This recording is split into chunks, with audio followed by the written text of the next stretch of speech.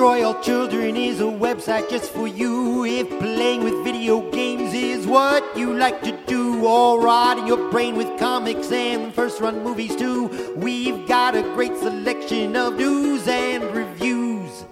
So search us out on the web, you just won't get enough of all our digital madness and other fancy stuff. We'll also make you laugh until your tummy's feeling buff. Destroy All Children. You should go there now. Yeah. Hello and welcome to Destroy All Children. Knowing me, Larry Davis. Knowing you, George Brundle. Hey, how are you liking Psychonauts 2? Larry?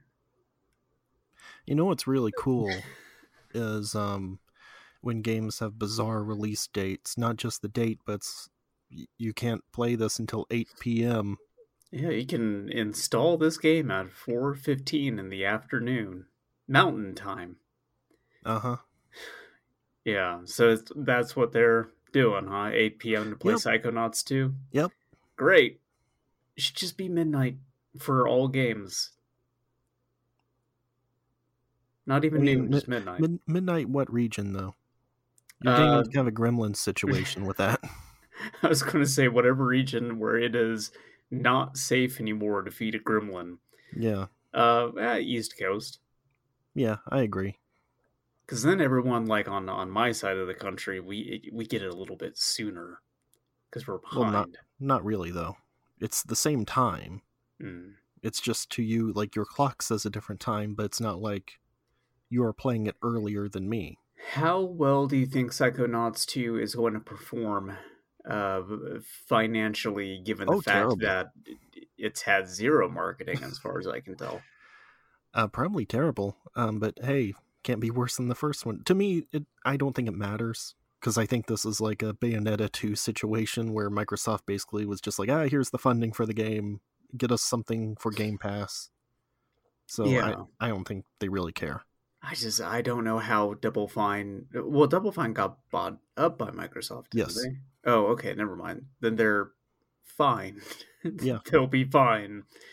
I was going to say, like, Double Fine's output, I don't know how they're still in business by this point, because they're not really marketing their games, and they're not really putting anything out. Well, yeah, and a couple of the recent ones were not great either. But that's because they didn't have Tim E.S. behind them. The King is Back. What was the last thing that they did? Rad was the last one, I think. That was like the roguelike thing. I don't even remember that. Well, it wasn't really promoted much, so probably not. Well, no, it's a Double Fine game, so yeah, sure. Yeah, well. Before that, I think, was Hack and Slash, which is like an interesting premise. I don't think that sold well either. It's a Double Fine game. But mostly the things they've been doing have been the remasters of the old adventure games. I think those have done all right. Larry, what have you been playing then if you've not been playing Psychonauts the Second? Oh, boy. Speaking of Game Pass, maybe you have heard of a game called 12 Minutes. No, what's that? Explain it to me like I'd never heard of it before. Well, it's a game that was announced and shown like 6 years ago, and then disappeared for a long time, and now it's out. Wasn't that like the thing, like it's an overhead view thing, Yes. and it's something about like, oh, it's a murder has taken place, you got to use time travel to figure it out? No. Okay, then I have no idea what 12 minutes is. It is overhead. It's like fully overhead, like was it Dreamweb, the old adventure game? It's got the same perspective. But it is a point-and-click adventure game. It is a time loop game. So basically, the idea is you're stuck in a time loop. There's a cop that shows up to your apartment where you're with your wife. The Enterprise sees another Enterprise, and they got to figure out. Yeah. Okay, I get it. I follow along now. Well, the cop is bald, so... Just like Captain Picard. I was thinking Kelsey Grammer. But So the cop comes in, and he wants to know where this watch is. Okay. And he says that your wife has killed her dad, and you have to... It says 12 minutes. I don't think the loop is actually 12 minutes long, even at its longest. But sure feels that way sometimes, for reasons I'll get into later. Here's the thing. Uh-huh. Even notwithstanding all of the issues I have with the story, and those are very big, it's a terrible game. Because, for example, to take a recent game, The Outer Wilds, which is also a time loop game, where you have to solve this mystery before the sun supernovas, that, if you know what to do, you can just do it. Like, that's entirely about gaining the knowledge that you need in order to progress. It's not gating you out of it. It's like a Metroid or Resident Evil thing. Once you know where to go and what to do, you can make short work of the rest of the game. No, not really. It's exactly like that. It's not, because in those you would still have to go get items and do like basically a Metroidvania. Anyway, in this you still have to do certain things in order for the character to learn things and know what to say.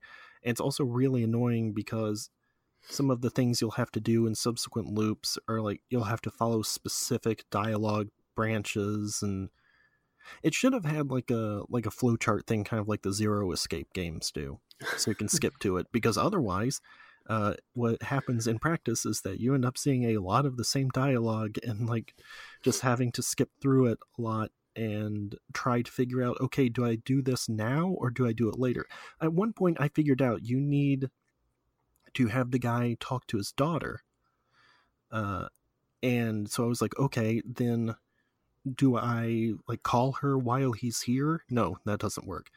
Do I try to give him the phone or talk to him and tell him to call his daughter or something? No, that doesn't work. Do I have to do the path where I end up with him tied up on the ground and then call the daughter and have her talk to him? No, that doesn't work for some reason. Sounds about as fun to me as trying to figure out the bot colony bomb and baggage claim puzzle. Like, nah, it doesn't work. No, this doesn't work either. Pretty much. And then it's funny because there are only so many things you can do, really. It ends up kind of just being the adventure game, try every item on everything else.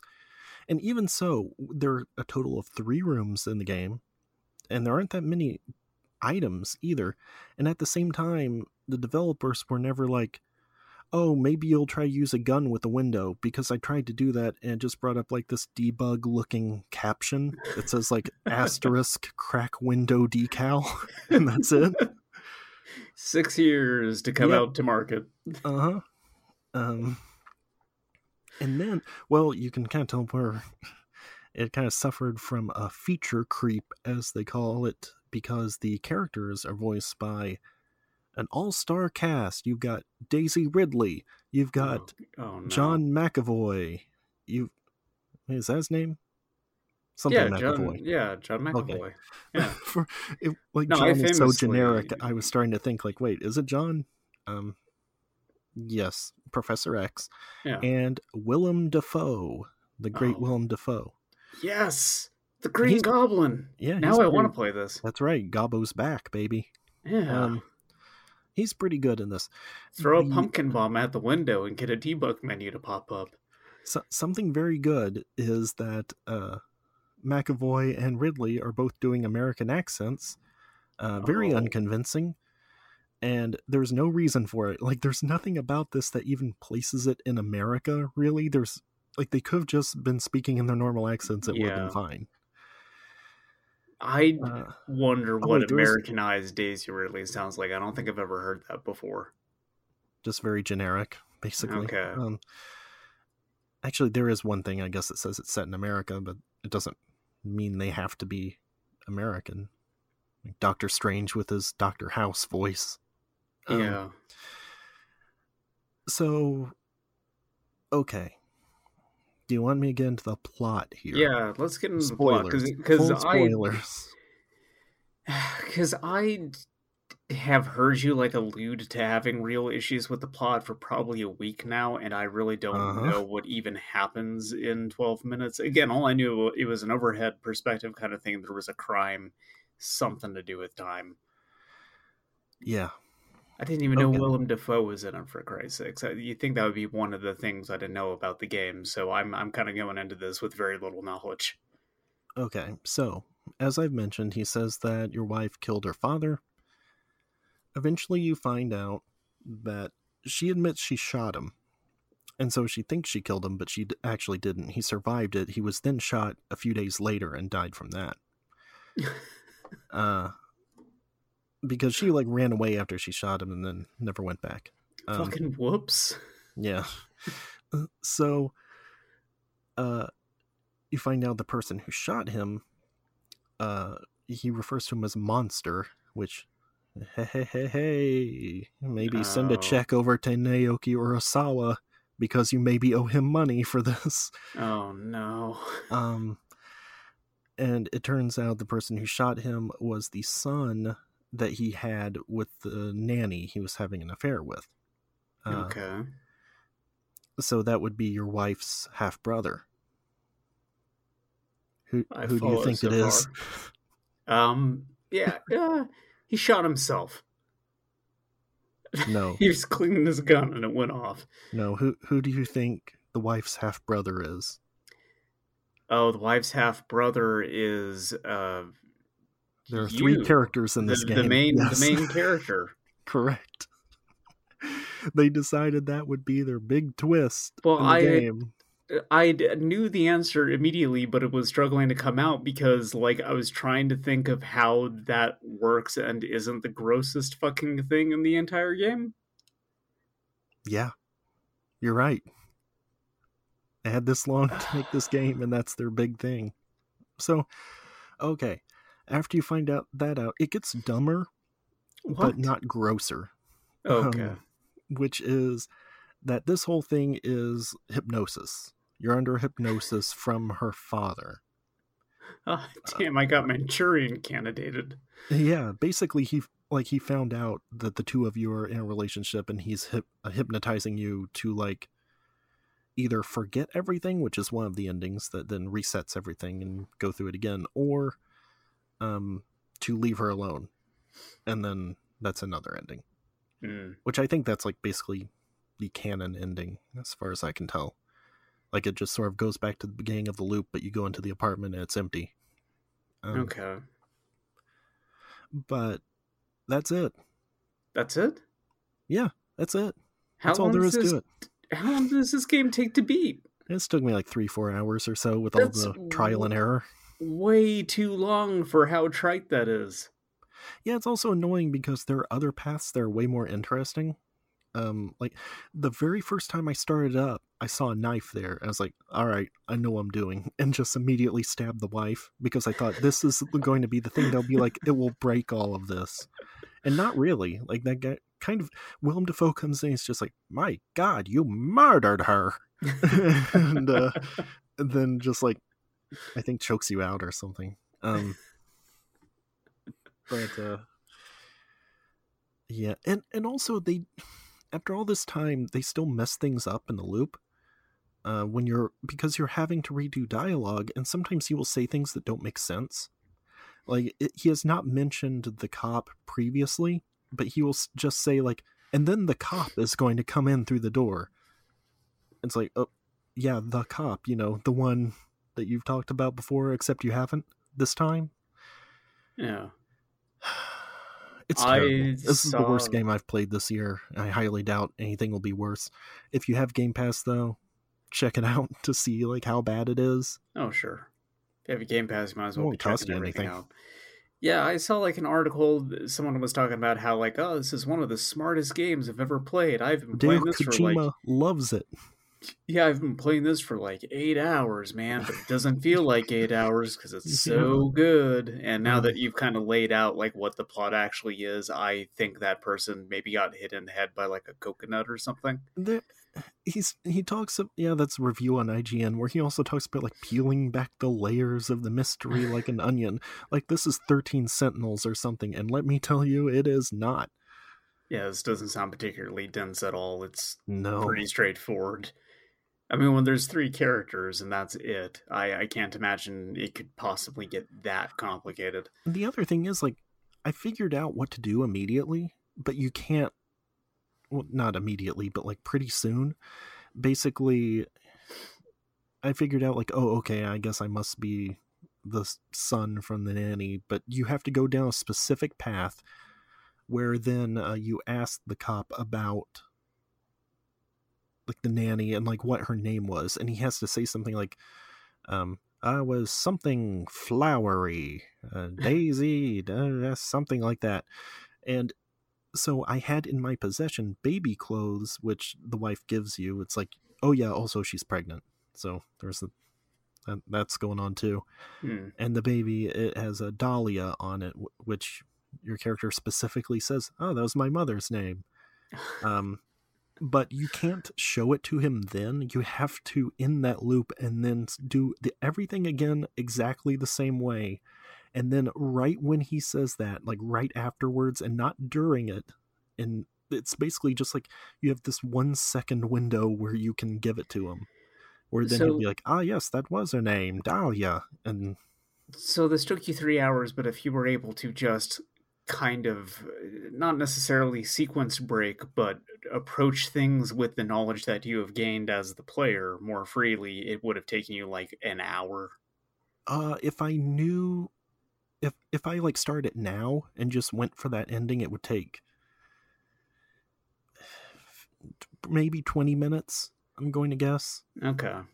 Because you would have to do one, you have to do the one where you make her go to sleep and lure the cop in, because you have to knock him out and get his phone so you can look at the phone number and find his daughter's phone number. And then the next one, I think you could call the daughter and go into that loop where then he talks about her name. I'm not really sure. Look, you said knock the cop out, and then this got me thinking about the Clue movie and how that's probably a better way to spend like 2 hours of your time if you want some sort of like murder mystery set in like one specific location sort of thing. Yeah. Clue has way more twists and turns with its plot than this fucking video game. Clue has more interesting endings than 12 minutes also. Oh, it does. All its endings are fantastic. What do you think the canon one is? It's the Professor Plum one, right? No, it's the one where no. It's the one where the guy's like, I'm going to go home and have sex with my wife. Where like they're all guilty. They all had a hand in this. I think it's Professor Plum one, actually, but okay. That's whatever you want it to be. That's the magic of Clue. Why is it also that every single one of these like high concept games that take place in one location just reminds me of that like Flash game where you can like type whatever you want and the 2 people that are like having their spousal argument will react to it?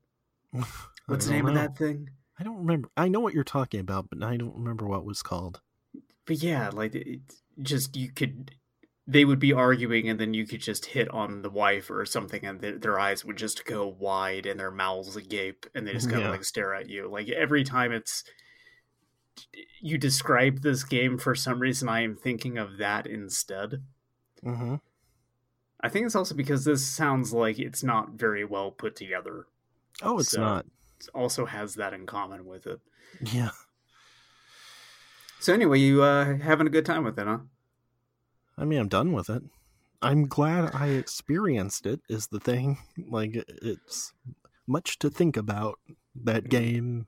Glad I did not pay money for it, because I was interested in it from the premise, like when it was first shown many years ago. Because I like time loop stuff in general. I like point-and-click adventure games, so really it's right up my alley. But yeah, execution, lot to be desired. Well, what else have you been playing? Has that just been it? You've been putting all your time into 12 minutes and nothing else? that and more Hades, but I don't really have anything more to say about Hades. I don't know. You told me that game got a whole lot more gay since we last spoke. Did I? Yeah, you were telling me that Proculus finally brought up like Achilles and going like, I miss him. Since we talked about Patroclus and his whole thing, like basically right after recording that, I checked in on him that time. He was like, tell me if you see Achilles, my old friend. Wink, wink. Also, I guess Orpheus is still a he. I thought he was gender swapped in this. Apparently, he just looks and sounds like a lady. Huh. Ooh. Okay. Whatever. I love these big gay Greek himbos, so I'm glad that Achilles came up. Yeah. Oh, yeah, Achilles is all over the game. Like, he's one of the first characters you meet. Oh, okay. But, like, Patroclus hadn't said anything about him until then. Yeah, it's a little... Well, I should play Hades at some point. But spoilers, like, I did look and saw, like, Hercules, Heracles, whatever. And who else was it that I mentioned is not in it? Oh, Perseus. Yeah. Which, like, those are kind of weird omissions, I think, but... Yeah. Hades 2. That's when they show up. Sure. I'd be into that. Yeah, I have not been playing anything new myself. I've still been going at Dark Souls 2. I'm on the second loop now. Speaking of time loops. Ooh. Yeah. I got fucked over by a checklist, so I have not made the progress I'd intended to make on these trophies, which has made me very angry. And I've finished up Super Mario All-Stars. Spoilers. Yeah, we'll get to those, like, quite a ways away from now, but I forgot how much I hated the castle levels in Mario 3. Yeah, they all, like, almost all of them do the same, like, maze shit that happens in, like, the first game. But, like, the first game, at least, is just, you gotta figure out which of these, like, up, middle, down paths to go through. This one, it's like, here's 20 doors. Figure it out. Yep. That's why I hate ghost houses in World. Yeah, but ghost houses are even, like, a lot more straightforward than the castles in 3. Like, I think actually that might be what makes Mario World beat out 3 for me as the best Mario game, is it's got less of that bullshit in it.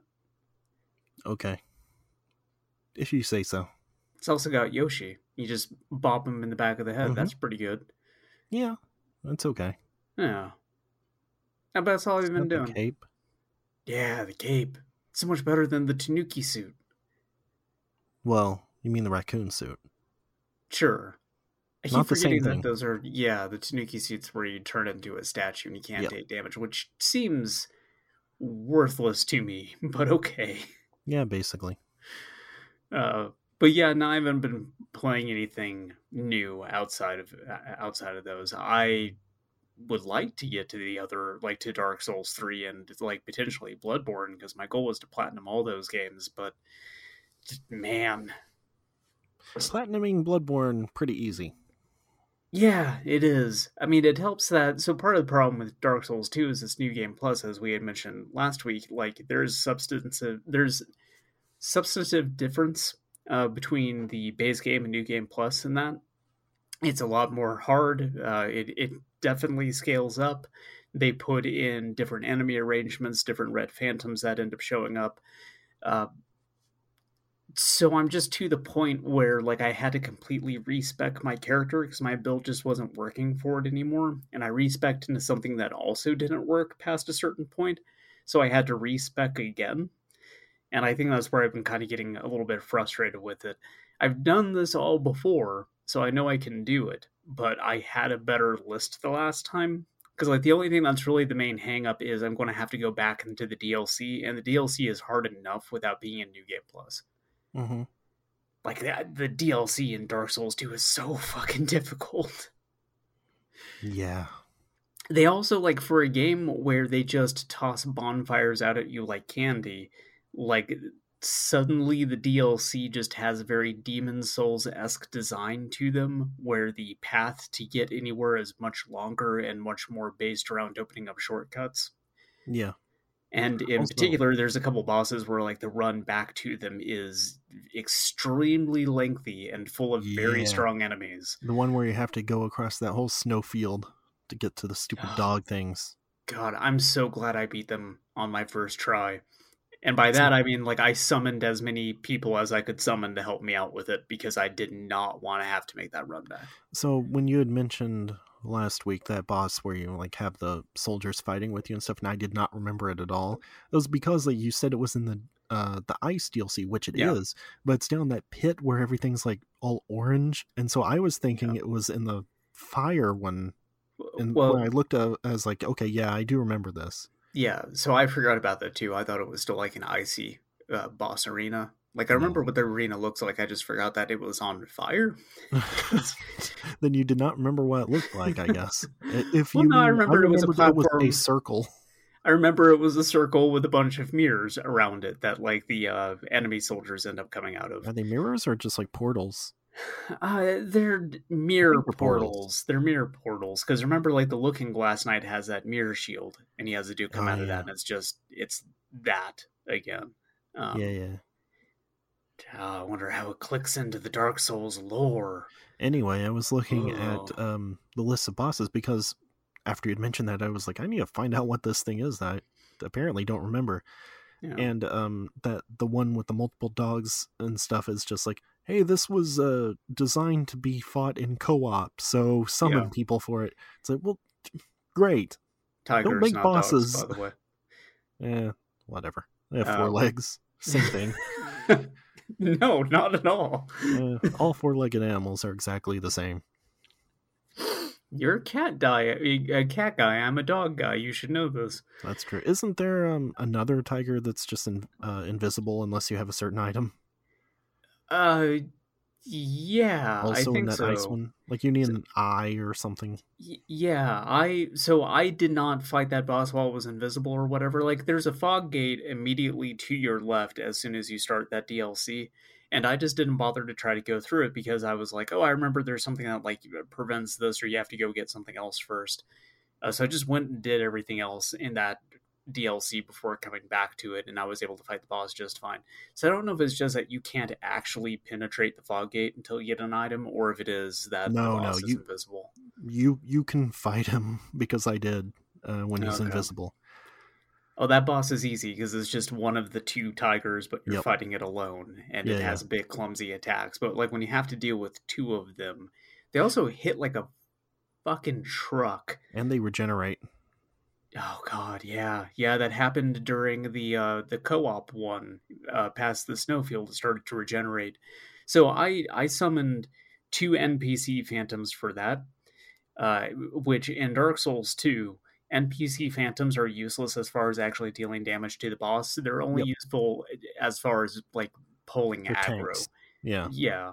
And even then, I've had plenty of them die so far in New Game Plus. Like I'm trying to do Veldstat, the guy with the giant like bell hammer, and my NPC phantom keeps dying like halfway through that fight. Remind me what Veldstat is. He's a big armored guy. You fight him in the crypt right before you find the king stumbling around naked out there. Okay. Yes. Yeah. He's like one of the harder bosses in the base game. Yeah. Because he just, again, he does a ton of damage, and his like hitbox is ridiculously wide. I don't remember him being that hard. My issue is more on New Game Plus, again, than it is on the base run through, because I do so little damage to him, and he gets up in your face, so I don't really have a good opportunity to cast hexes. So the build I ended up having to go with to sort of fix my shit was using a combination of 3 different hex spells. They're basically just projectile based, but one of them enchants my weapon. But hexes gain potency the more souls you have on you because they expend souls to cast.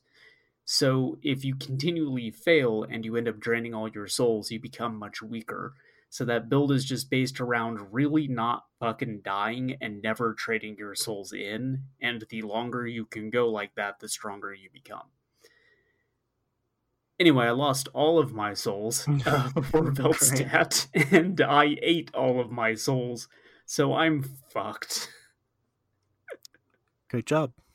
Not having a good time. Went to bed very late last night because I kept insisting on beating that guy before turning in. Yeah, I would not go with that build because I would not have enough faith in myself to not just like roll off a cliff at some point. No, faith is a different thing. That's for miracles. That's true.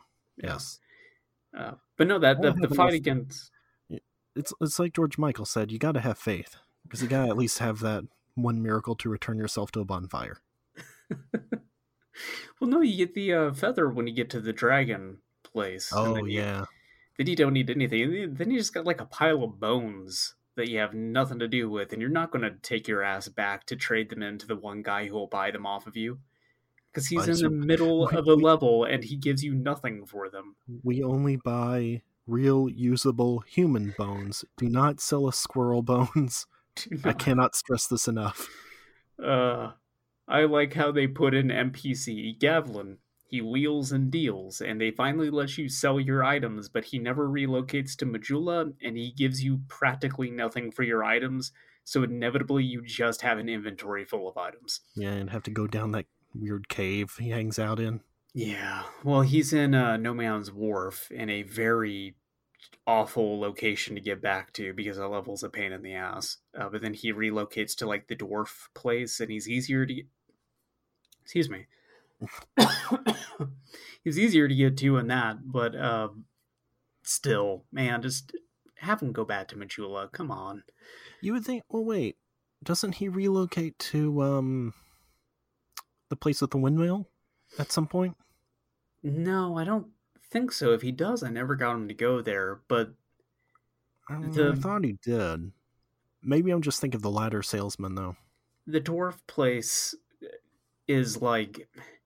He is a dwarf himself, is the thing. So I think that the dwarf place is the last place that he relocates back to. But like, I always went to that like last out of the 4 paths. Mm-hmm. So we gotta get that ring from the cat so you can fall down the well. Oh no, then I go down the well last. Yeah, because I always wait to get the ladder guy and then go down that instead of risking the plunge down. Oh god, that place on New Game Plus too, holy fucking shit. Like, you get down there, so at the very bottom of that pit, there's like a bunch of water, which of course makes you move slow, and then you got like 3 of those guys that they bum rush you and they explode when they get to you, and they deal like a lot of damage. I hate them. Yeah. In New Game Plus, you also have to deal with 2 red phantoms down there. One of them has like the great sword, and so it just does a ton of damage, and you're encumbered by the water. So you're basically fat rolling everywhere.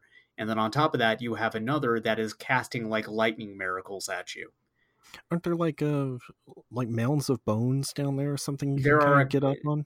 There are a couple, but like, you're still contending with 3 mummies rushing at you, guy with a great sword and dude casting miracles. It's a lot, especially because like the way you get down there is you have to drop off a platform. So as soon as you drop down, you're in it.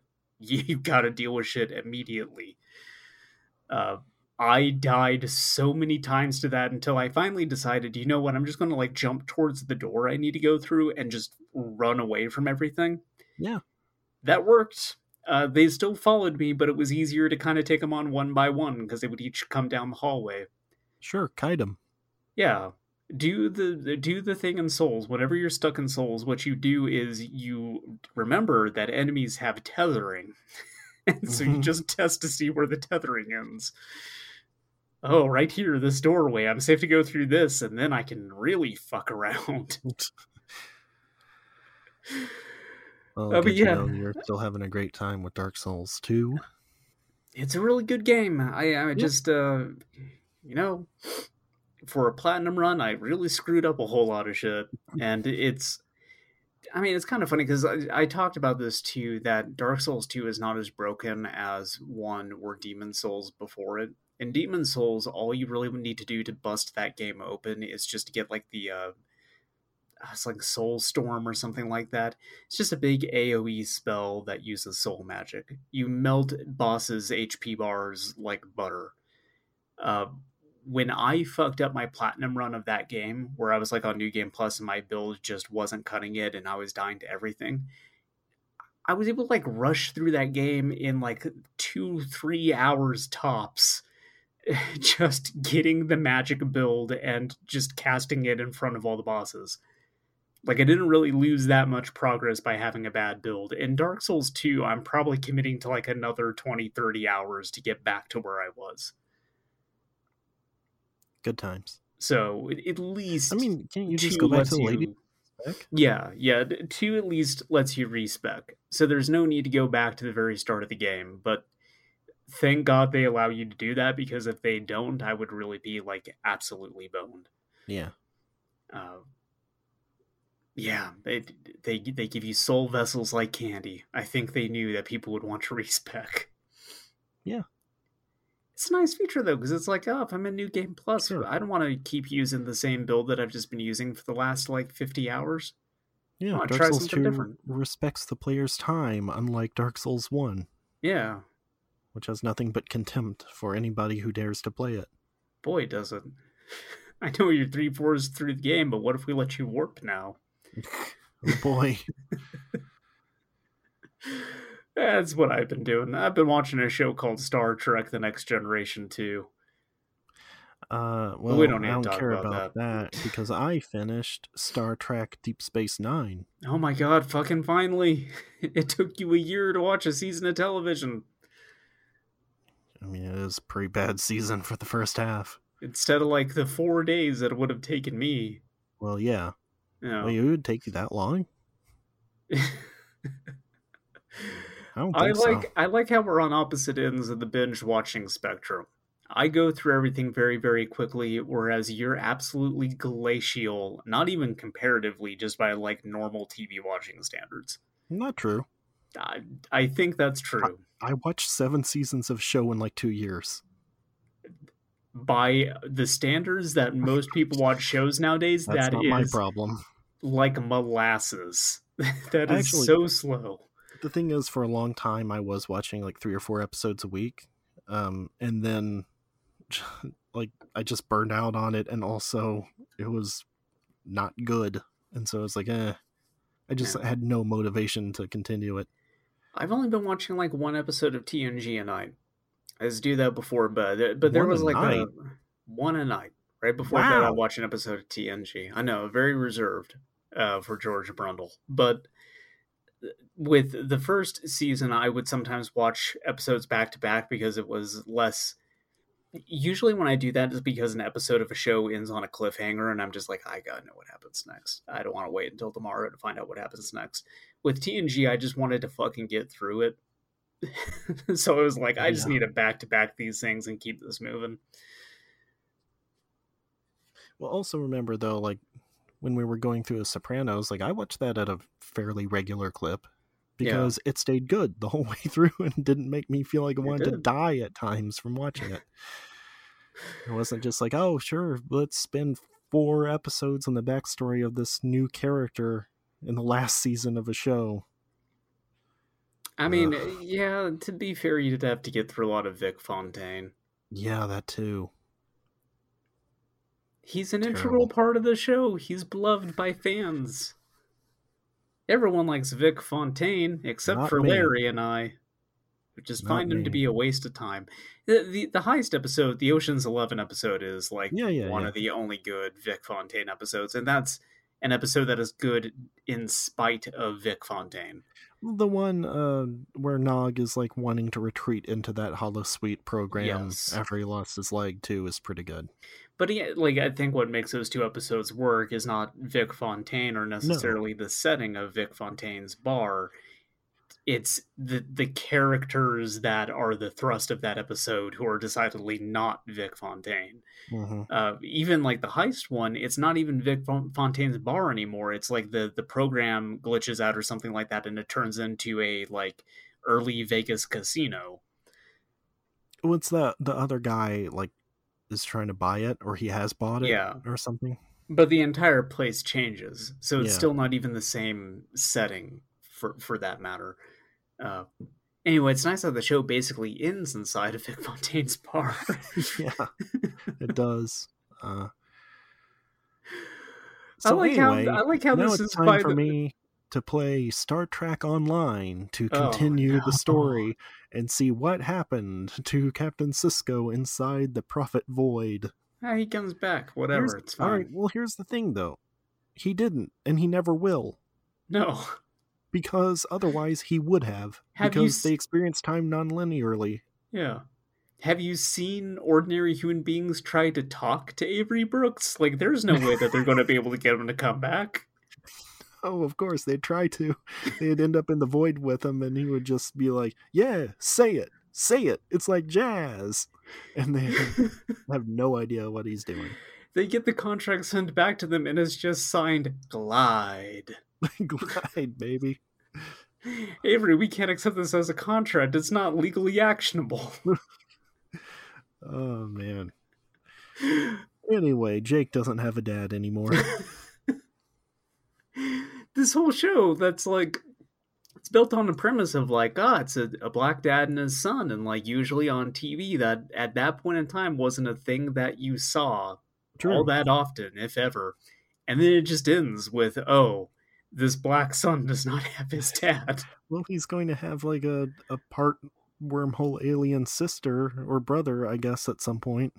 Brother, according to the documentary that came out, because when they were writing that, like, when they were writing their fantasy like soft reboot episode, it was a brother character.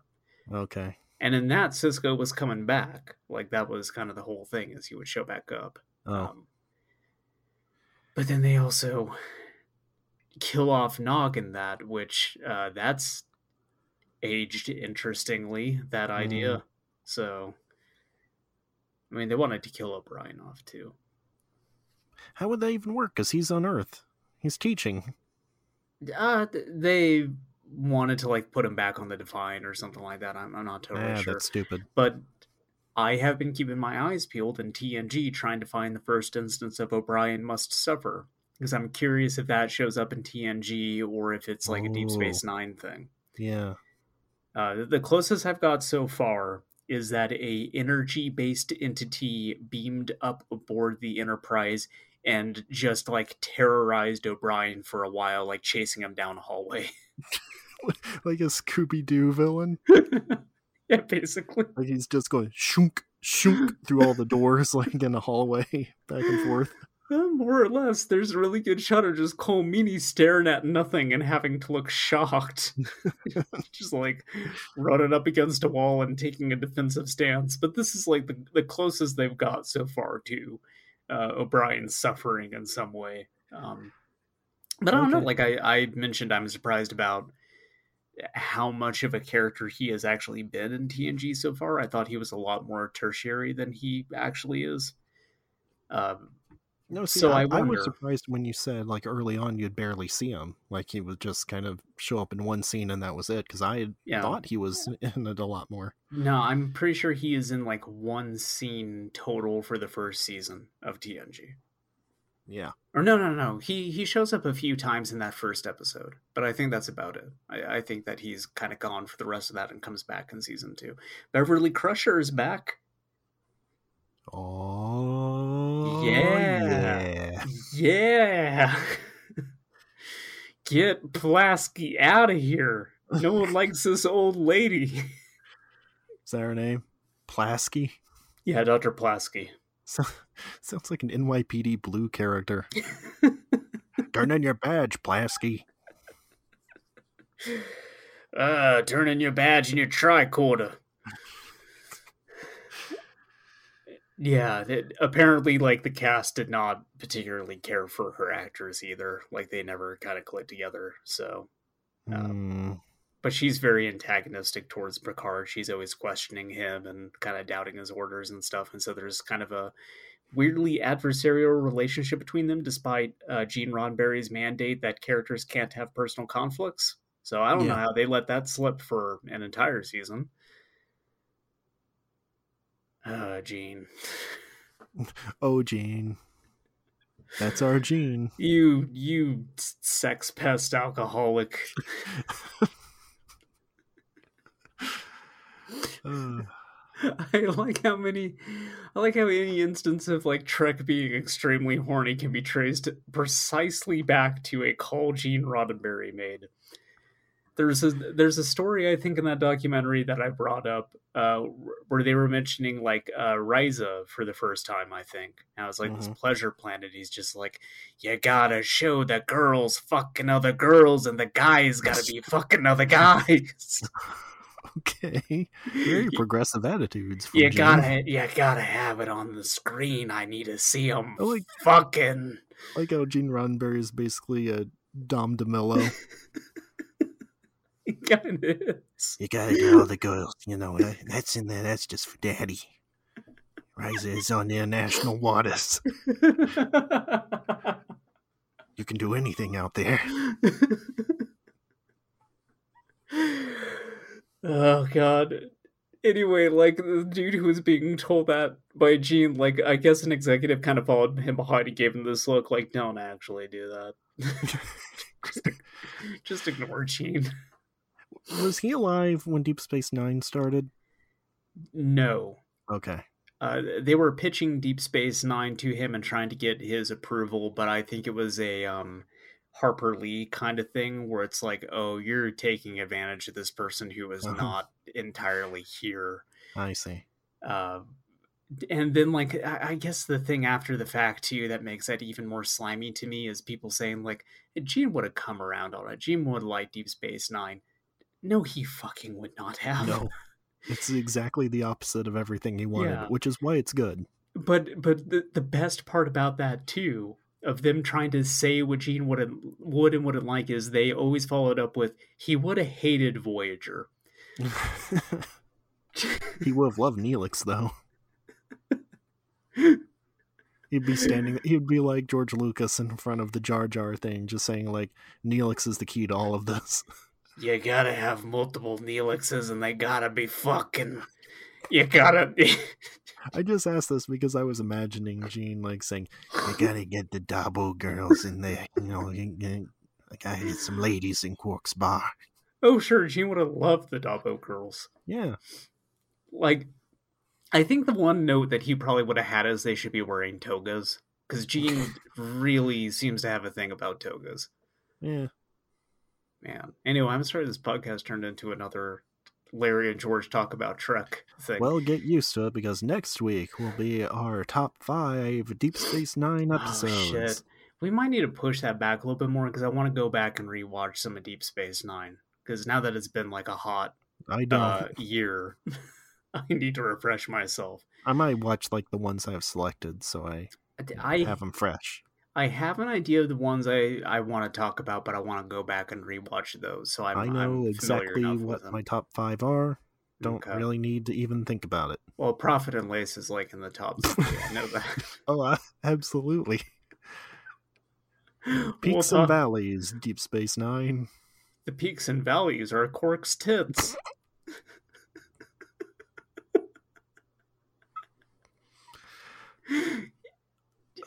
Gene's one note for the Ferengi had to be that all the Ferengi women are naked. That had to have been a Gene thing. Was that mentioned in TNG? No. Like, I know it's not actually, but it is the kind of pervisoid shit. No, I know. That's why I was wondering, like, if that was something that was in TNG. No. God, that's the weird thing about the Ferengi, though, is they're such an on-the-nose commentary about the worst parts of American, like, capitalist society. Yeah. And yet it still just manages to work. It's well-written enough that, for as blatant as it is, it's pretty good. Like, the thing at the end of the series where Quark thinks he's going to be made Nagus and doesn't want to be Nagus because he's like, no, they're taking taxes, they're using it to fund welfare and healthcare. Yeah. What's wrong with them? Like, that's pretty good. Yeah. So, a couple things about that before we move on from Star Trek. They don't even teach the rules of acquisition in school anymore. Critical rules of acquisition theory. Uh-huh. So, he was already Negus once, and I'm surprised he didn't bring up, like, no, I don't want to do that again. Everyone tried to have me murdered. Yeah.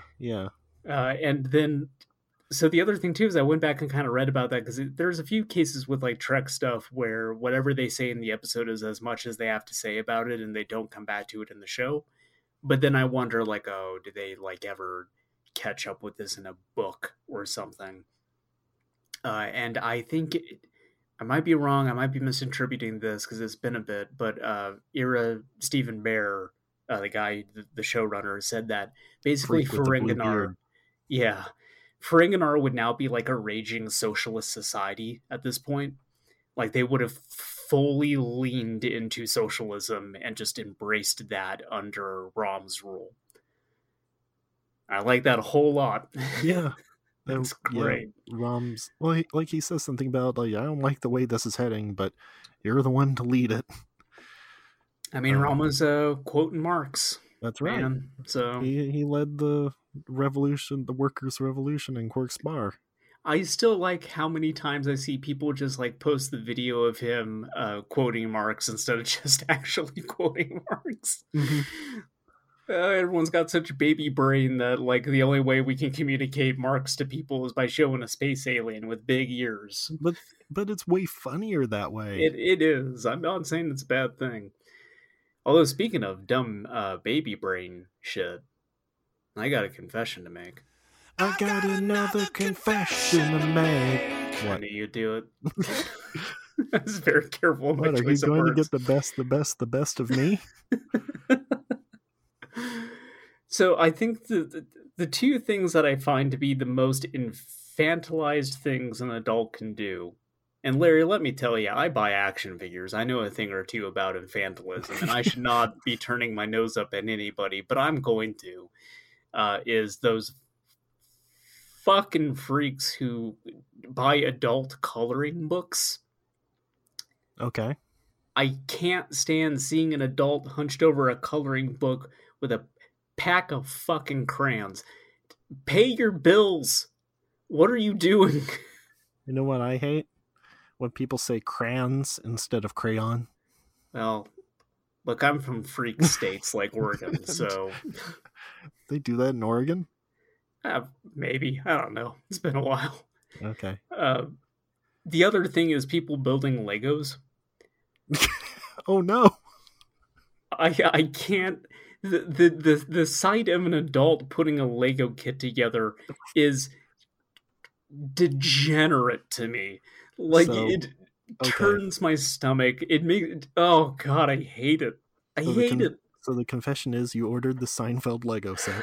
I am now $85 poor. Me and too. The richness of my spirit has also been devalued. The thing is, I agree. I don't really like Legos in general. Don't care about them. But yes, I had to have the Seinfeld one. I like Seinfeld a whole lot, so my love of Seinfeld won out over my hatred of Legos. Yeah. Also because it just seems like comparatively much cheaper. Like $85 is still a lot of money, but it is. But it's a pretty good size set, really. That's what I'm getting at. Is I've seen Lego sets that are roughly that size, and they are way more expensive than that. Yeah, or it'll be like $20 for this crappy tiny car or something. And yeah. Okay. I think they've kind of kept up with inflation, though. I was talking to Danny about this and how he was obsessed as a child with this one X-Wing Lego kit, and it was like $39 when he was a kid. And he's like, yeah, by the time I got out of high school and I finally had money that I could spend myself and I wanted to go back and buy it, it was like $80. And that sounds kind of right. That sounds like those have actually kept up with inflation. So. I think Legos were just always expensive. Yeah, they were. I would not know. I do not track the Lego market. We know what market I track, and that's some other sicko shit, but we won't get into that. Yeah, you gotta watch a 50-minute video on it. Yeah, I'll talk about that next week. But the Lego page also has a bunch of pictures of this dude with like gray hair, just wearing like a cardigan and putting together the Seinfeld Lego kit and holding it like affectionately and looking at it from different angles. And so it still had the shit that I hate of seeing adults putting together Legos. I felt so embarrassed for him. Oh, now you can be embarrassed for yourself. Finally, it only cost me $85. Uh-huh. A small price to pay. Oh, God. Imagine bringing somebody over to my place and they just see the Lego Seinfeld kit and they turn to leave and then they see my Statler and Waldorf toys that are, like, glued to the ceiling. No, wait, come back. I put them up there, so it's like they're laughing at me. Perfectly normal, perfectly healthy. I'm in the fetal position on my couch every night, just hearing them laughing in my head. Imagining a picture that's just like the Waldorf and Statler glued to the ceiling, and it's like, men will live in an apartment like this and see no issue with it. Guys will literally buy Statler and Waldorf toys instead of going to therapy. Yep. Anyway, I just wanted to update you on this because I have in private been flipping and flopping on whether or not to buy that Seinfeld set. Making flippy floppy. Yeah, try to do your best. But yeah, I finally caved. It's got a little Timeless Art of Seduction picture in it. Yep, it does. Yeah, there's a lot of like little references in there. Okay, so actually the tipping point for me is that the door to Kramer's apartment also opens up, and I have a little red LED light that I used for like a Gundam model kit still, so I can make it look like the Kenny Rogers Roasters red light is beaming through there. That's very good. And I was like, oh, I think now I actually have to buy this. If I saw that, it would just make me think of the David Lynch Rabbit series, though. They should make a Lego set about David Lynch's rabbits. Yeah, there's my Lego ideas set that I'm going to submit to them. It's kind of insane. There's no like Lego Twin Peaks thing really. There should be. David Lynch doing like the cell phone video, but it's about Mega Bloks. You'll think you've constructed a set, but you will never in a trillion years have constructed a building block set if you're using Mega Bloks. How about a Lego set of Hateful Eight? Oh, that would be good. Yeah. Just the cabin? Yeah, just the cabin from Hateful Eight. Get a sticker with like a bunch of blood. Yeah, so you'd put have it near the hatch. I was gonna say you'd have to have the hatch and like the little part underneath it though. Yeah. Which that would be kind of difficult because then you'd have to have other things to like sort of have it raised up so you can have Channing Tatum down there. Yeah, see, the bushwhacking sack shooter. This is the thing though, is after I bought this set, I started thinking about like, okay, what other like hypothetical Lego sets would I end up caving on? And I was thinking like, oh, if they had a set of the Enterprise D bridge, I think I would pretty much have to do that. And then I found out Mega Bloks has the Star Trek license, so that will never happen. So I'm safe. Mega Bloks has a lot of weird stuff. Like they have Terminator, I think. Yeah. Retro Corner? Retro Corner. All right, we're going to... This is part 1 in a 3-part series, Larry. So strap yourself in, because we got to talk about Final Fantasy 6 and 7. Do you want to talk about Kingdom Hearts 2 instead? Because it's fucking one of these, bud. Final Fantasy 6 is good. It is. It's a nice little fun RPG for the Super Nintendo. Mm-hmm. Yeah. Get a whole lot of characters in that game, and you also punch a train. Yep. Suplex a train. Yeah. Mm-hmm. Oh, the Ghost Train fight is real good. You also fight that squid guy that keeps showing up. You also have the world get destroyed like halfway through it. That's cool. Yeah.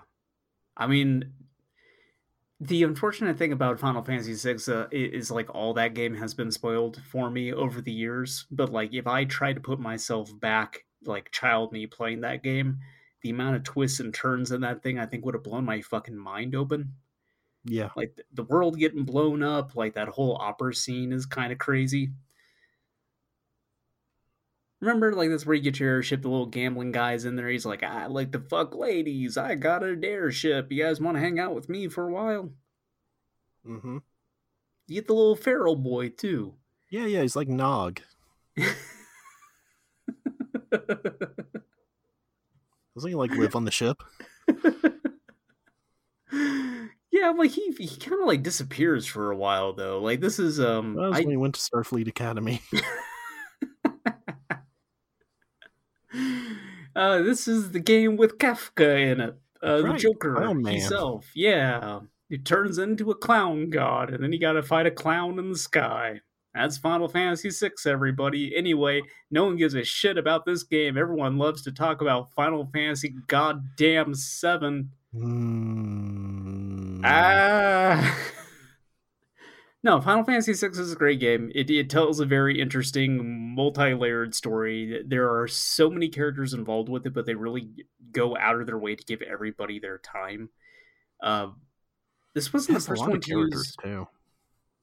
Yeah, I just got done saying that. It's got a ton of characters. Well, I mean, like playable characters. Like party members. Yeah.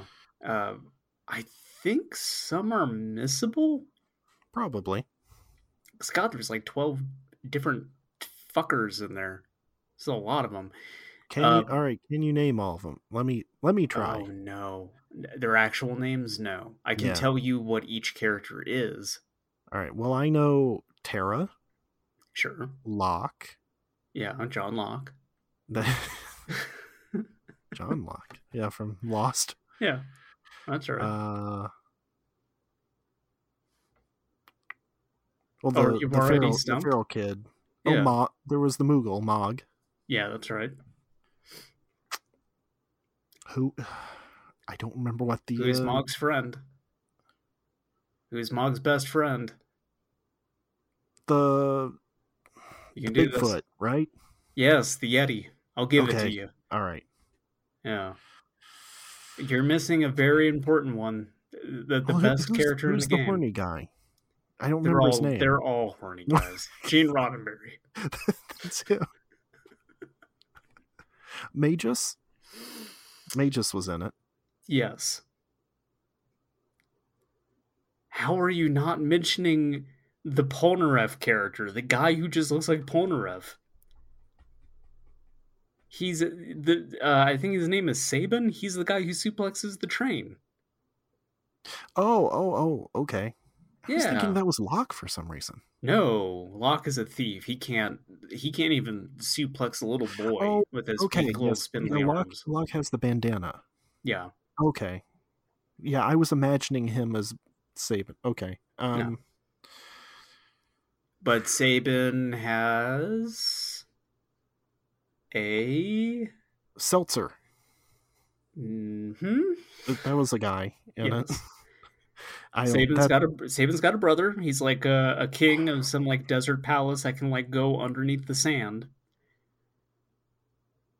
That's the guy I was talking about, the horny one. I don't remember his name. Oh, that was the guy. Yeah. It doesn't matter. None of this matters. We already mentioned the gambler, Kenny Rogers. He's got a roaster. I don't know. There's the little girl who can paint things, and you can never use her in the game because her abilities have the chance to soft walk you. Oh, that's cool. Yeah, so don't fucking put her in your party, goddamn ever, even though I think she's great. This is a little girl who paints pictures, and then the pictures come alive. It's like that girl in Kirby 64. Sure. Yeah. It's like playing Drawn to Life. Oh, I don't know about that. The PS2 game. Never mind. I definitely want to leave her out of my party. She ends up painting Saturn Sucks on this canvas, and it breaks the game. It's Drawn to Death is the game you're thinking of. Oh, the right. David Jaffe game. Drawn to Life was PS2 game where you could draw monsters, and it would like form them from your scribblings, which is pretty cool. Okay. There's an old man who's like her surrogate father. And he's like the blue mage of the game. I can't remember his name either. I don't remember anybody's name. There's like a... The blue... Okay. What? I was going to say blue mage was Magus, right? No. Well, maybe that's the same character. Maybe that's his name and I'm just not remembering it. Because again, I remember like Sabin, Seltzer, Terra, and Locke, and then I kind of forget everybody else's name in that game because there's too damn many of them. Yeah. Oh, I remember Mog too, of course. Who could forget Mog? There's like one other one. He's kind of like a shadowy kind of character. He sacrifices himself at the end of the game, and then you have like a samurai guy who like his family got killed by Kefka, and he's a little bit of a lush. And he's got some neat stuff. He's got like different samurai arts. Like basically everybody in this game fulfills one of like the archetypical Final Fantasy jobs, and this is the point where they really started to blow up the amount of jobs that the game had. But everyone is kind of squarely fit into like a neatly defined role.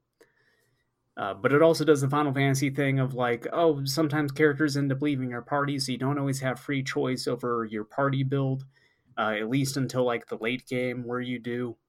Because kind of the second half of the game, after the world gets blowed up, you have to go around and kind of like get the band back together. It's like at that point, everyone's just kind of defeated by everything. But it's a fun little game. I like Kefka a lot. He's got that laugh, Larry. Yeah, Kefka's cool. Yeah. He's just a nihilist clown. He might be the greatest Final Fantasy villain. Do I look like a kind of guy who has a plan? Oh, no. Kefka, he's like a dog chasing a car. He wouldn't know what to do with it if he caught it. Yeah. Oh, one little old ancient dies and everyone loses their mind.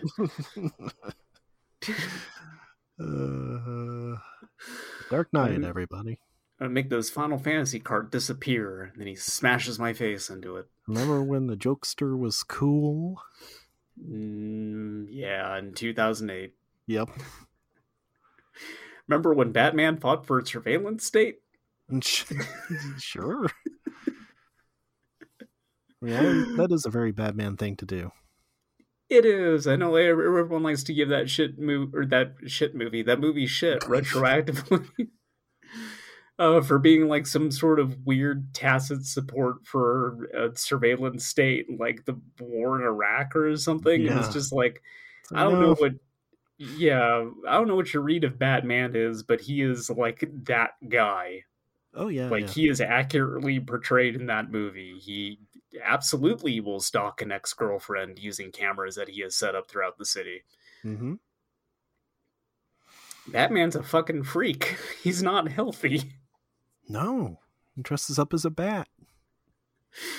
Batman appears in one of those you're not supposed to idolize them pictures. Yep. Like Tyler Durden, Batman, Travis Bickle. Oh, the Joker's also in there. Who the fuck am I supposed to root for? Exactly. That's the thing about not Gordon, ACAB. That's the thing about the Dark Knight, though, is you could make one of those images and literally every character would be in it. Like, there's no one you were supposed to root for or relate to in the Dark Knight. I guess Rachel, Harvey but she Dent. Gets exploded. Harvey Dent had the right idea. Yeah, shoot some cops. Yeah. Blow up Rachel. Maybe he did it because he didn't recognize her anymore. Like he thought he was going crazy because her face changed and nobody mentioned it. Oh, God. It's like, I can't be the only one, right? He didn't blow her up. The Joker blew her up. No, he did. Because the whole thing was you have a choice between the two places, right? Which you're saying Batman. Yeah, but he tricks Batman, remember? The thing is he flips the addresses around, so Batman, he goes for Rachel, but he saves Harvey Dent. And because Batman was faster, because he's got a cool motorcycle that you could buy as a toy, was able to reach Harvey Dent. So if he actually went to Rachel, he would have been able to save Rachel, and Harvey would have died. I forgot it was the Joker that did that. I thought it was Harvey Dent that like made him choose like 2 rooms, and then he picked the wrong one. I thought it was cool when Batman put that chair against the door and savagely beat a prisoner extra judiciously. It was pretty good. I should watch Dark Knight. I have not seen it in a very long time. You know, it's still a good movie. I'm sure it is. I think I've said it before. Batman Begins is the better, like, actual Batman story, but like Heath Ledger carries the weight of Dark Knight on his back. I've actually seen Begins way more recently. I rewatched that like a couple of years ago, but I have not seen Dark Knight. Probably like 8 years. Begins is real good. Sure is a shame about Dark Knight Rises. And Cillian Murphy in Batman Begins also fantastic. I mean, I'm a fan of Cillian Murphy in anything, really, but great Scarecrow. He's such a creep. Anyway, Final Fantasy VI. I think it is a pretty solid Final Fantasy game. I hesitate to say that it is my... In fact, no, I don't hesitate. It is not my favorite of the numbered Final Fantasy games. 9 is my favorite of the actual numbered Final Fantasies. Okay. Understandable. Easily the best of the pre-3D games. I don't think that is a controversial opinion at all. I think people who have played the 2D games would pretty readily agree that it's 6 that is the strongest entry. I think there's a strong contention for 4. Kain, baby. Kain, the legacy of Kain. I'm thinking 4 is 5 and 5 is 4 then. So yes. Yeah. I see your point then. Anyway, after a long partnership with Nintendo, who consistently fucked over its third-party developers, Square decided, this Sony PlayStation thing, I don't know. They're using CDs, and like, I don't think RPGs that are 3D are going to fit too good on a cart. Which is the correct thing to think, because the N64 ain't had no goddamn RPGs. There's Quest 64, but... Don't talk this way about Hybrid Heaven. Oh, apologies to Hybrid Heaven. I forgot it existed. Everybody did. No, Final Fantasy VII, this was the first Final Fantasy game that I actually played. I didn't, again, have an SNES growing up, and I actually didn't know anybody who had any of the, like, original Final Fantasies. But also, like, at this point in time, there was only 3 of them that ever came out here. The first one, which was busted. The second one, which nobody likes. And then Final Fantasy 3, which is actually 6, and people enjoyed that one quite a bit. This happened to not know anyone who had it. The Final Fantasy 2 was 4. Oh, right. Forgot about that. I thought that just didn't come out here. Nope. I thought the thing was they put the original 2 out here and it did not go over well, and so they stopped doing them until 6. No. Okay. I think the first one maybe did not do well or something, so they were like, we're not going to release all of these, we'll just do the good ones. Yeah.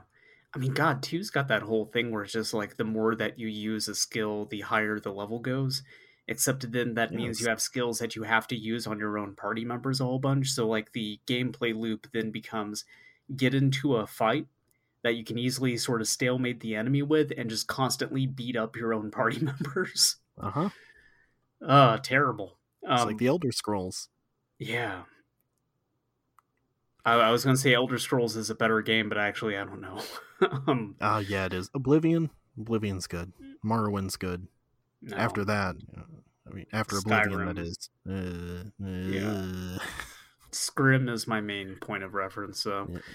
I don't... What are you talking about? You played Oblivion. No, I watched somebody play Oblivion, oh, yeah. Remember? They bogarted my Xbox 360 to play Oblivion. Oblivion's good. Yeah, probably Red Rain, because they played too damn much Oblivion on it. And then the CPU was just like, I give up. 7, so I didn't even play it when it came out exactly. I played a demo of it on a PlayStation 1 demo disc. Same. And that was like my first... I was captivated by that thing. It was the bombing mission, which I still think, despite all my misgivings about Final Fantasy VII, is one of the best ways to start your JRPG. Yeah. Just go in this place and set a bomb and get attacked by a scorpion robot. Yeah, but you also got, like, the music is really good. The transition from FMV into gameplay, obviously not at all seamless, but, like, at the time, doing something like that, where you had this very cinematic intro that rolled right into gameplay. Yeah, they hadn't figured it out yet, because Lorne Lanning hadn't done it yet. That's right.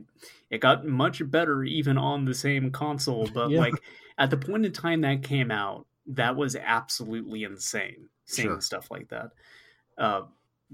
Seeing the sort of sense of scope and atmosphere that game had was just kind of mind-blowing at the time.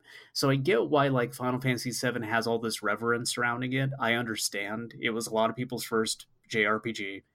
It was doing a lot of crazy stuff at the time. It probably was a lot of people's first like actual 3D AAA video game. Doesn't hold up, Larry. Not very good, this video game.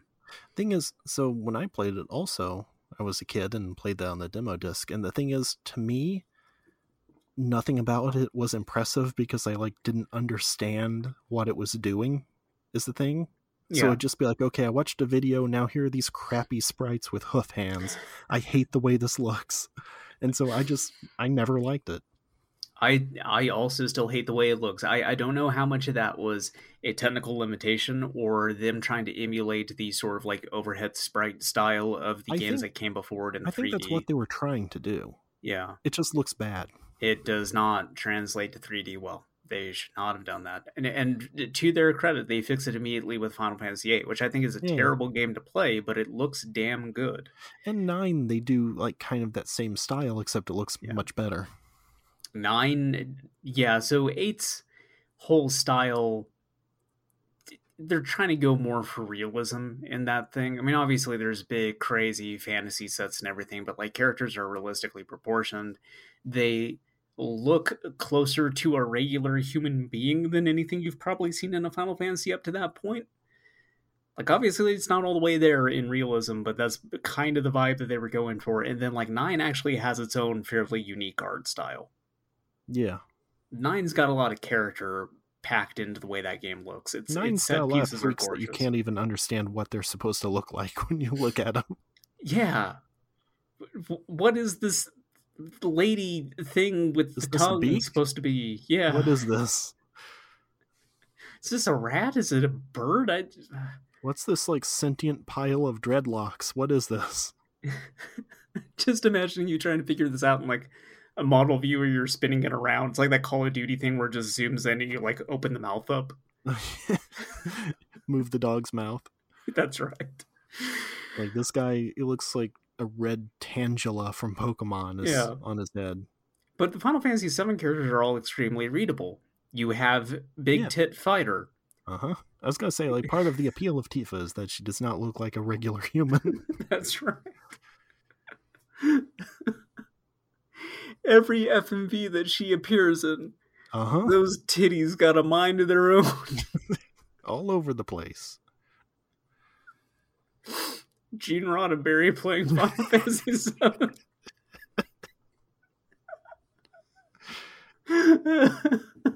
All the warning signs were there.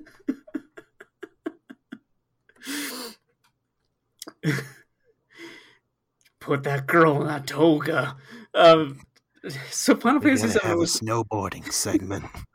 God, right, the fucking snowboarding. Kids love snowboarding these days. We'll get to it. Look, okay, this segment might run long because I really wanted to get into Final Fantasy VII with you. So for context, again, this is my first Final Fantasy game that I played, first real JRPG that I kind of dug into outside of like Pokemon, which barely qualifies as a video game, of course.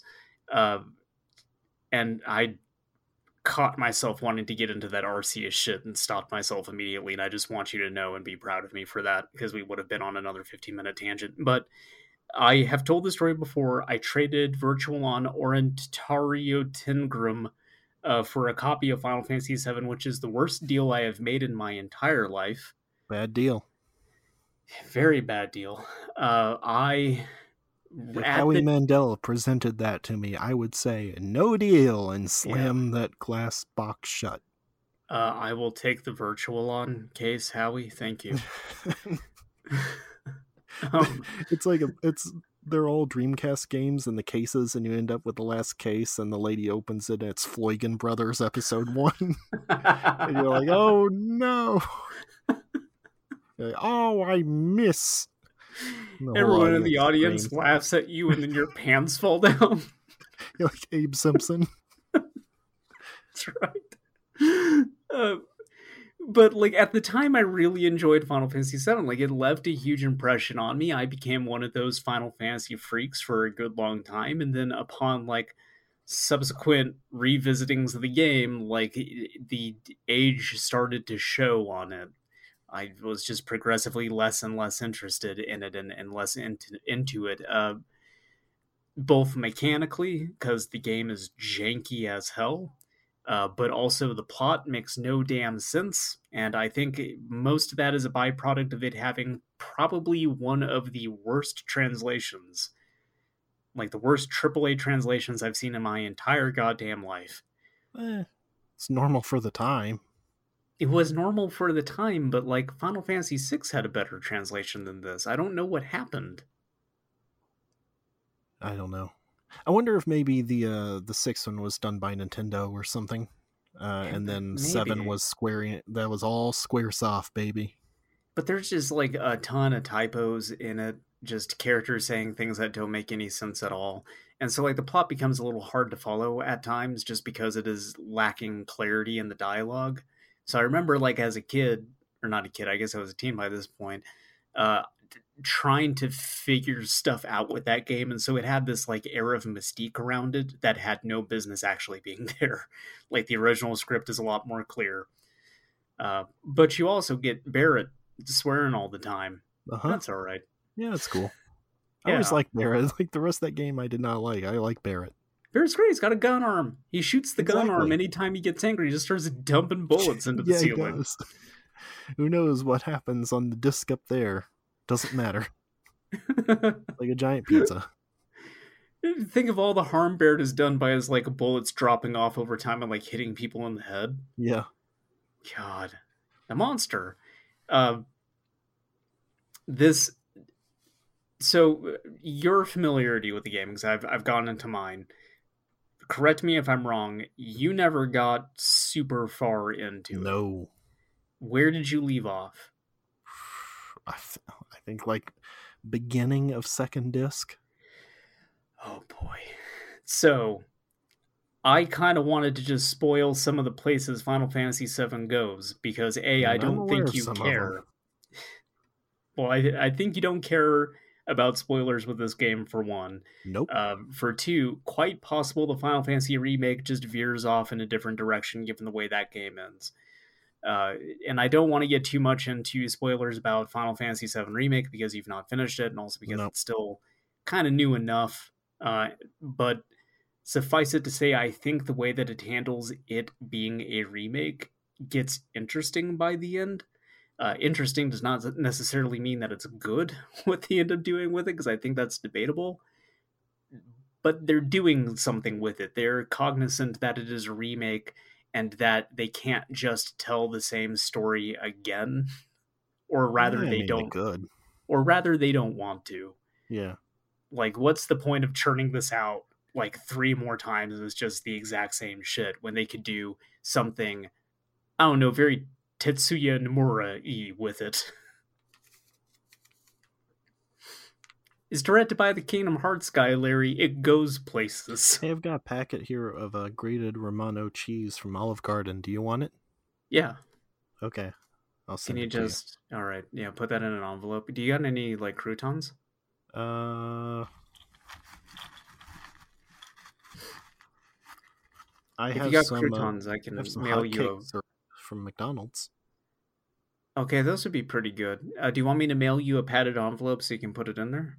Yeah, self-addressed, stamped, padded envelope.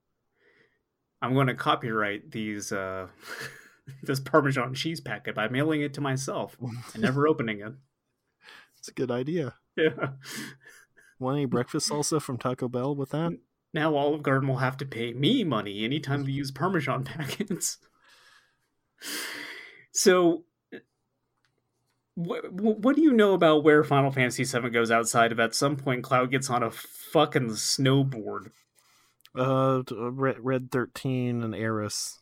Oh no, there's some weird stuff with that. Oh, there's some very weird stuff with that. Hojo tries to get that dog to fuck that lady. Yeah. For science. Hojo, by the way, in the remake is Hojo. He's such a Hojo perfect, weird-looking creep in that game. They did him right, but I still really want them to do the Casa del Sol thing. So this is a location you go to in the game. It's basically just like a little resort town, and for some reason, Hojo is out there sunbathing in his fucking lab coat. They didn't change his character model at all. He's just in his work clothes, laying out on the beach, catching some rays. Like he's Polly Walnuts or something. And everyone can just walk up and like have dialogue with him, but they don't like do anything about the fact that this guy just tried to like make bestiality happen. It's just like, oh, Hojo's here. He's on vacation. We should leave him alone. Let him enjoy himself. It reminds me a lot of Captain's Holiday, which is an episode of Star Trek: The Next Generation.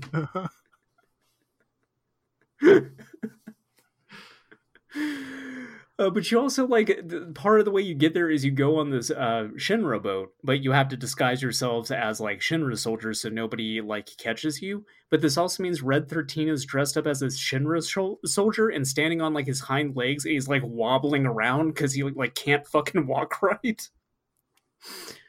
It's great. There's a little fun stuff like that in the game. But most of it's just a drag to play. This reminds me of the episode Apocalypse Rising of Deep Space Nine, where they have to disguise themselves as Klingons because they think Gowron is a shapeshifter. Yeah, but it turns out it's Martok. I mean, I don't need to tell you that. No, of course not. No. But yeah, Final Fantasy VII eventually goes into like some weird cloning shit, like Cloud's been genetically altered to sort of be a clone of Sephiroth, and like he takes the black materia that summons Meteor and like gives it up to the bad guy, and then he gets brain damage for half the game, which also happened to me halfway through the game.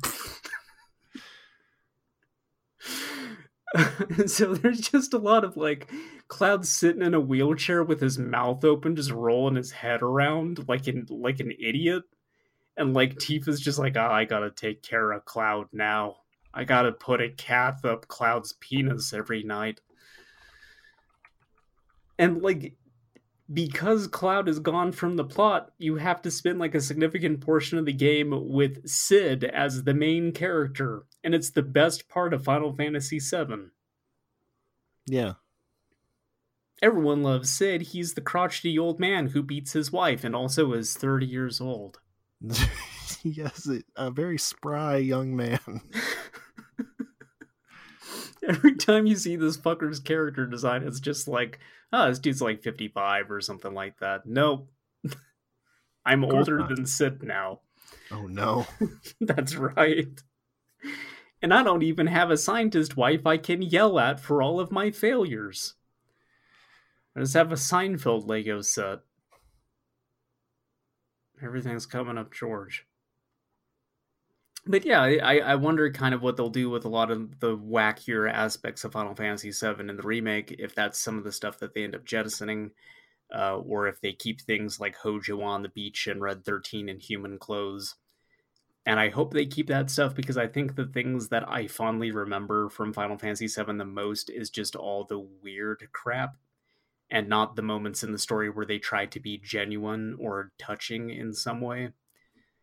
Also, by this point, like, Aeris's death was completely spoiled for me. Zero impact. Don't care. Dump her in the water and move on. I don't think I even knew about it at the time, and I also did not care. It's just like, all right.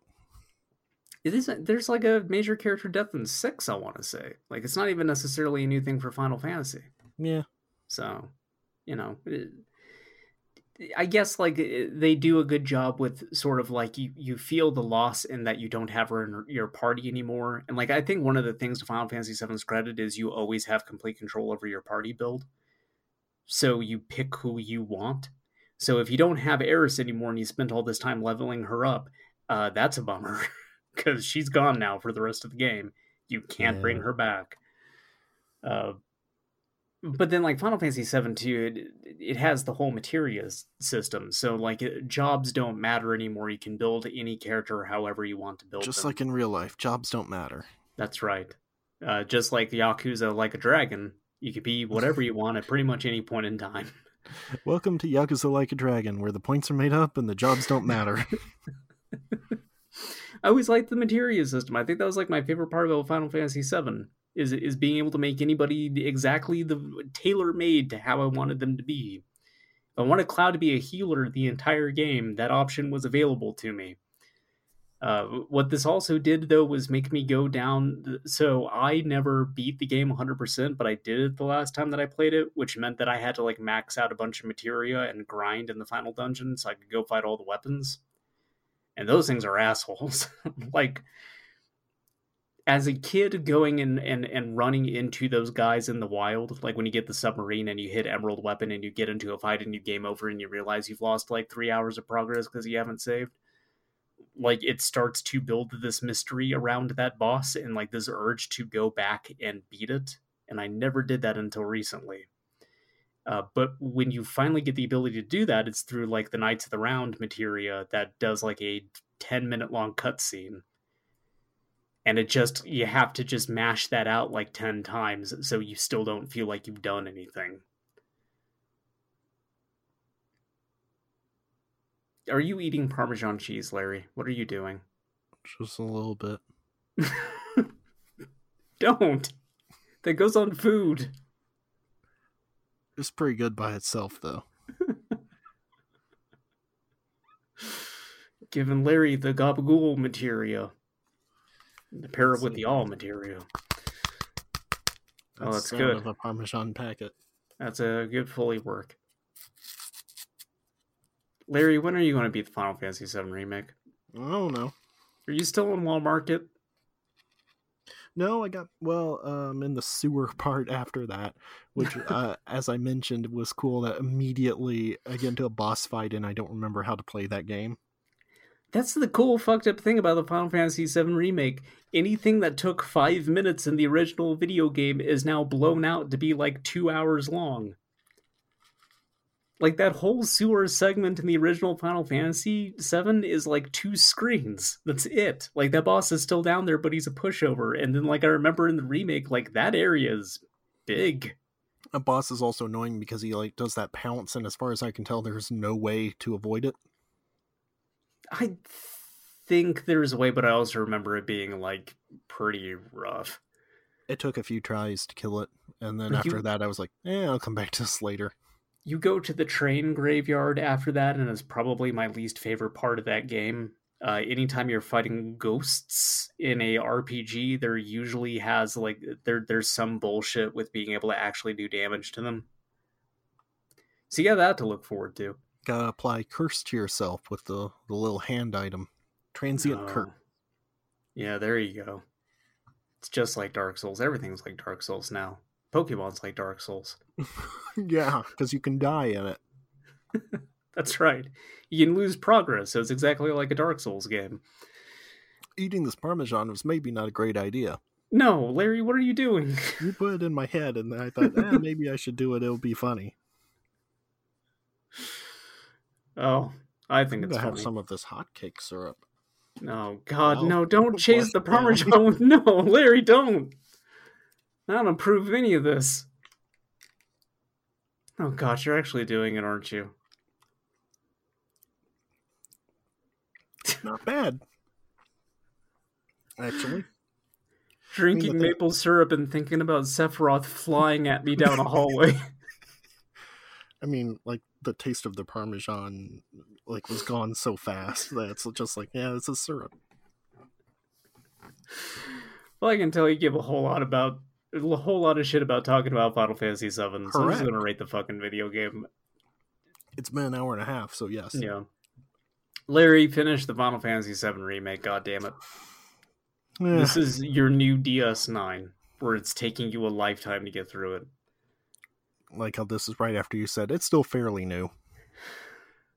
I mean, God, I remember playing it when the pandemic started, and I think that's just always going to be like the space that occupies my mind is like, oh, I got Final Fantasy VII right about when everything went to hell. It was like the month before, yeah. It was like February, I think. Yeah. But hey, the PS5 version's out now, and it fixed the door. The door looks okay now. Finally, the game is playable. Yeah. They added the Yuffie DLC. Mm-hmm. Which that's the whole thing.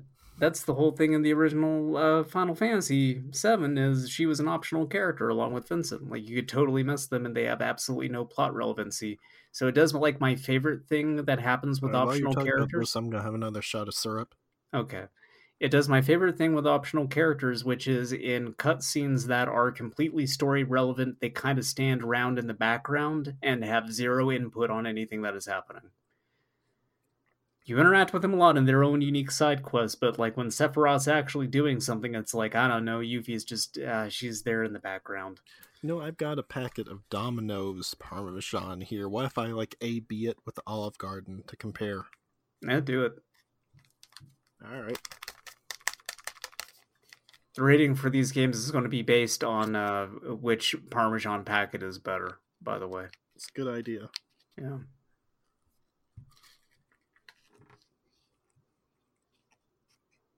Domino's is stronger. I do like a sharp Parmesan, so... Mm-hmm. That's the thing. I think it would kind of be based on your own preference. I feel like I would probably want the duller Parmesan of Olive Garden. This would be better for pizza, which I guess would be the idea. Yeah. I like a good sharp Parmesan. I want to be able to really taste it. So I would say Final Fantasy VI is the Domino's Parmesan packet of video games. I've got a lens cleaning cloth here. Do you think I should pull that out and lick it? Anything to stop talking about Final Fantasy VII, please. Oh, just you wait until we talk about Kingdom Hearts 2, buddy. Because I played that. We got to talk about it. At least that's insane in a way that's entertaining. Kingdom Hearts 2 is more going to be you and me having not played the game for a while and trying to piece together the mystery that is Kingdom Hearts 2. That's the thing, when 3 came out, like I played all of them, so I had a fairly good grasp of the lore at that point. Now is all left my brain. I watched all of like 328 over 2 times 35 days or whatever it was. I went through all the required material. So, like, 2 made perfect sense. It's been, like, a year since I played that. Don't remember any of it. I remember Goofy almost dying because he got hit in the head by a rock. Sure. I remember That's classic. That's, like, the best thing in the game. And then my second favorite moment in that game is immediately after that, where you get a guy walking down a spiral staircase in one static shot for, like, 5 minutes. Uh-huh. And that was added. That wasn't in the original version. Yeah, they felt that the game was made better by the inclusion of the stairway scene. They really needed this. Yeah. Anyway, next week, that's what I think we'll do, is Larry and I try to walk through the entire plot of Kingdom Hearts 2 from memory. Well, just piece together each bit. Well, remember, it starts in, like, you're in, like, Traverse Town, but, like, you're not Sora, you're Roxas. Yeah, and you got, like, your friends, and you got... Sora's in the egg. Yeah, that's right. Sora's the yolk in the egg. He's yolk from the egg. And then, like, you enter a tournament with wiffle bats. You battle, hit each other. Something battle. Yeah, you hit each other with wiffle bats, and, like, Vivi from Final Fantasy IX is there. Yeah, he's just, like, one of your friends in the town for some reason. Yeah, he's, you just pal around with Zack Vivi. is there, too, I think.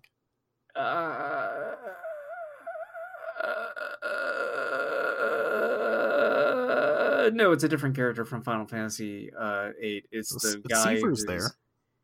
Yes, that's who I'm thinking of. I think it's Seifer. I think Zack's there too, though. He's somewhere in Kingdom Hearts. Yeah. We'll get to the bottom of this next week. Ratings, again, Final Fantasy VI, Domino's Parmesan packet of video games, Final Fantasy VII, Olive Garden Parmesan packet of video games. Don't trade Virtual On for Final Fantasy VII would be my advice to you. Goodbye, goodbye, dinosaur. Wait a minute, everybody.